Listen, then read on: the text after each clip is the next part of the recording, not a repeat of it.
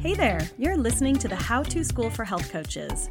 I'm Julia Sarver, and I created this podcast for health coaches who know they want more. Listen, I've been where you are, excited about building something special, but not sure how to actually make it happen. That's what this podcast is all about, showing you the step-by-step process for launching and growing your thriving coaching practice. It's time to tap into your potential. Let's get into the episode. Hey everyone, welcome back. I am so happy to have you here. And I have to let you know, I have been on a James Clear kick lately. He's the author of Atomic Habits, and although it's been a few years since I listened to his book, he's been making the podcast rounds lately, so I've been seeing him kind of everywhere. And I have to say, if you haven't read that book, I really want to encourage you to go get it now. It breaks down habit change in such an accessible and helpful way.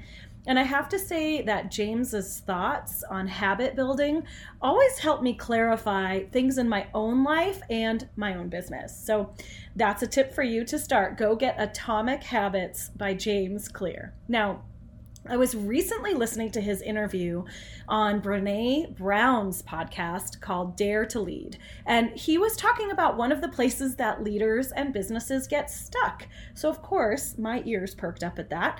And he said that leaders and businesses can mix up what it means to be in motion and what it means to be in action. The two are not the same. And I have to tell you, that hit me like a ton of bricks because it was so relatable. And actually, Brené Brown, when he said that, she just started laughing so hard because I think it was relatable to her too. This idea of being in motion is where we're doing all this work without making any progress. And then there's this idea of being in action where we're like taking steps that actually deliver results. Now, I know this sounds so obvious, but it is so easy to get stuck in motion and to forget about taking real action in our businesses and frankly, in lots of parts of our lives, especially when we're just getting started. So this is a trap that I see so many coaches getting stuck in, which is why I wanted to record this podcast episode for you. Because as soon as I heard James and Brené talking about all the places in her life that she got stuck in motion, I was like, oh man, we have to talk about this on the podcast because I know it's something that happens for all of us. I can get stuck in motion. I'm sure you can too. And that's why we're having this conversation today. So are you ready? Let's dive into this topic and come up with some strategies to make sure that we are focused on getting into action and learning to let go of those motion behaviors and habits a little bit more. So let's define being in motion. I guarantee that you've been in motion at some point before where you're trying to convince yourself that you're doing work, but you're not really getting the results you want. Being in motion feels like being a hamster stuck on a wheel. You're running really fast, but you're not actually going anywhere. And you're tired by the end of it, right?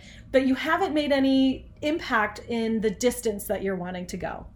So being in motion looks like working on your website all the time, working on your newsletter all the time, searching Facebook or competitors to see what their programs have or what ideas other people have. Being in motion is posting questions in Facebook groups instead of using Google or YouTube to get answers more quickly. Being in motion can also be creating big, complicated, maybe even year-long plans that you don't ever seem to quite execute. Being in motion can also be getting a burst of energy, posting an offer that you've thought of all over social media one time, and then not following up on it, and then being disappointed that you had no sales.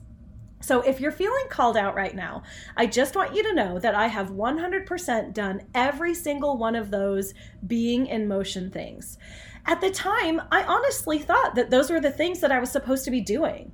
There's nothing wrong with you if this is what you've been doing, but these are not the steps to take if what you want is a thriving business with a full client load. So let's take a look at what being in action looks like instead. Being in action looks like contacting 5 people to let them know about your new program, or just the fact that you're open and accepting clients.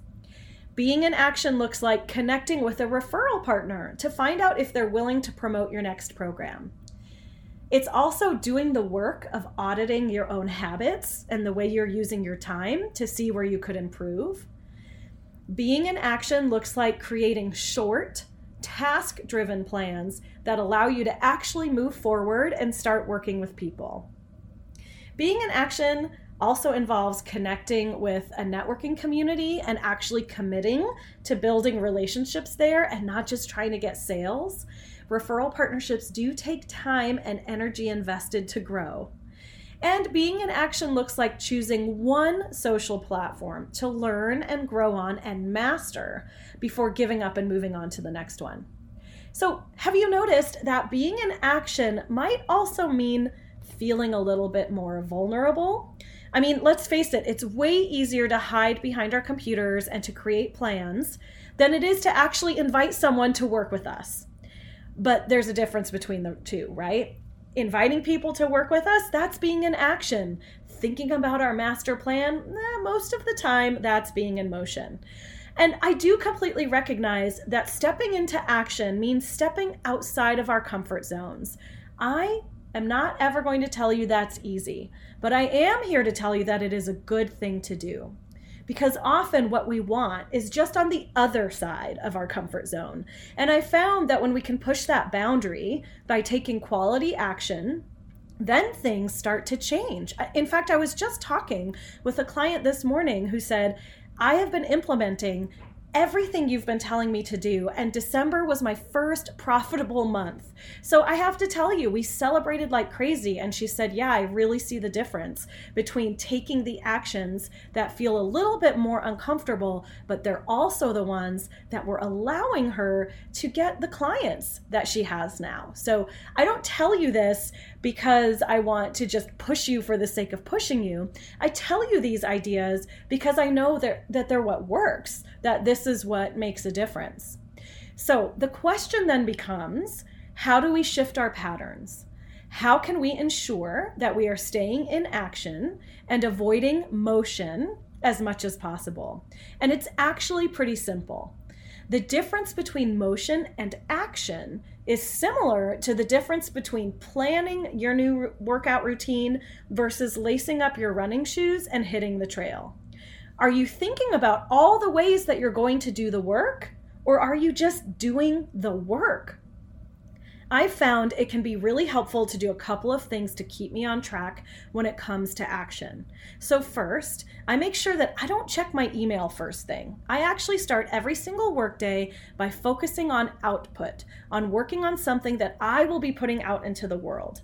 That might be a new program that I'm offering, or a blog post, or even writing the script for this podcast. Making sure I focus on output is really important because it helps me keep my work out in front of my audience, and that really makes a difference when it comes to having a steady stream of clients. Some people talk about this as running the day instead of letting the day run you. And I think that if you can do your most important tasks first, and in particular, tasks that are deliverables, tasks that serve to bring people to you, tasks that help to nurture your audience so that your audience will be more likely to work with you, then at least you've taken some solid action each day, even if the rest of the day happens to go sideways. For me, it feels like an insurance policy. I always do those most important tasks first, because in case my kid gets sick or I lose power or whatever goes on, then at least that thing has happened. Second, I leave each work week with a clear plan of my priorities for the following week. I have to tell you, this is a game changer, because what it means is when I get to my desk every Monday morning, I already know what I'm working on. I'm not having to sort through all the things I did last week. I'm not having to think back to everything that I was supposed to get done. I've already made all those decisions the week before, which is actually really helpful because that's when I'm thinking about it. That's when all of that stuff is already top of mind for me. So it's a lot easier for me just to make a plan for the following week and move from there instead of trying to remember it all every Monday morning, or even worse, spending all weekend thinking about it. So I find that that helps me have a clearer weekend, but also it sets me up for better action the following week because I already know what my priorities are. Another great way to make sure you're staying in action is by joining a community where you can get accountability. So I have lots of friends who help hold me accountable. I have been in many, many coaching programs. I actually do find them so helpful. There's just something about seeing other people on the same path that you're on and taking the same kind of leaps that you're taking that can help you move forward more quickly. And that's why I want to invite you to check out Activate, my online membership community for business owners who want to get into action. With all of the support and training and coaching you get inside Activate, it's practically impossible to be left behind, and that's kind of the point. My job as your coach in Activate is to give you the tools that you need to create a business that makes a difference, both for you and for your community. And your job is to show up and make sure you're staying in action. We're currently enrolling for Activate, but we'll be closing the doors again soon. So come check out the program at theconfidenthealthcoach.com/activate. And I'll also add that link to our show notes and you can check it out there. Last but not least, I create my to-do list with clear tasks in mind. This is something that helps me really focus on action instead of sort of staying in that motion-y, I'm running, but I'm not getting anywhere feeling.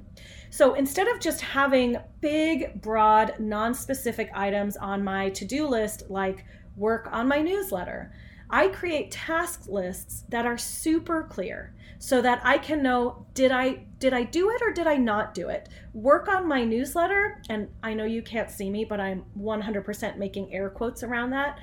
There's no way to know when that's done. There's no starting point, there's no ending point. So instead, I'll use something very clear like write first draft of newsletter for XXX week, right? So that I know exactly what I'm doing.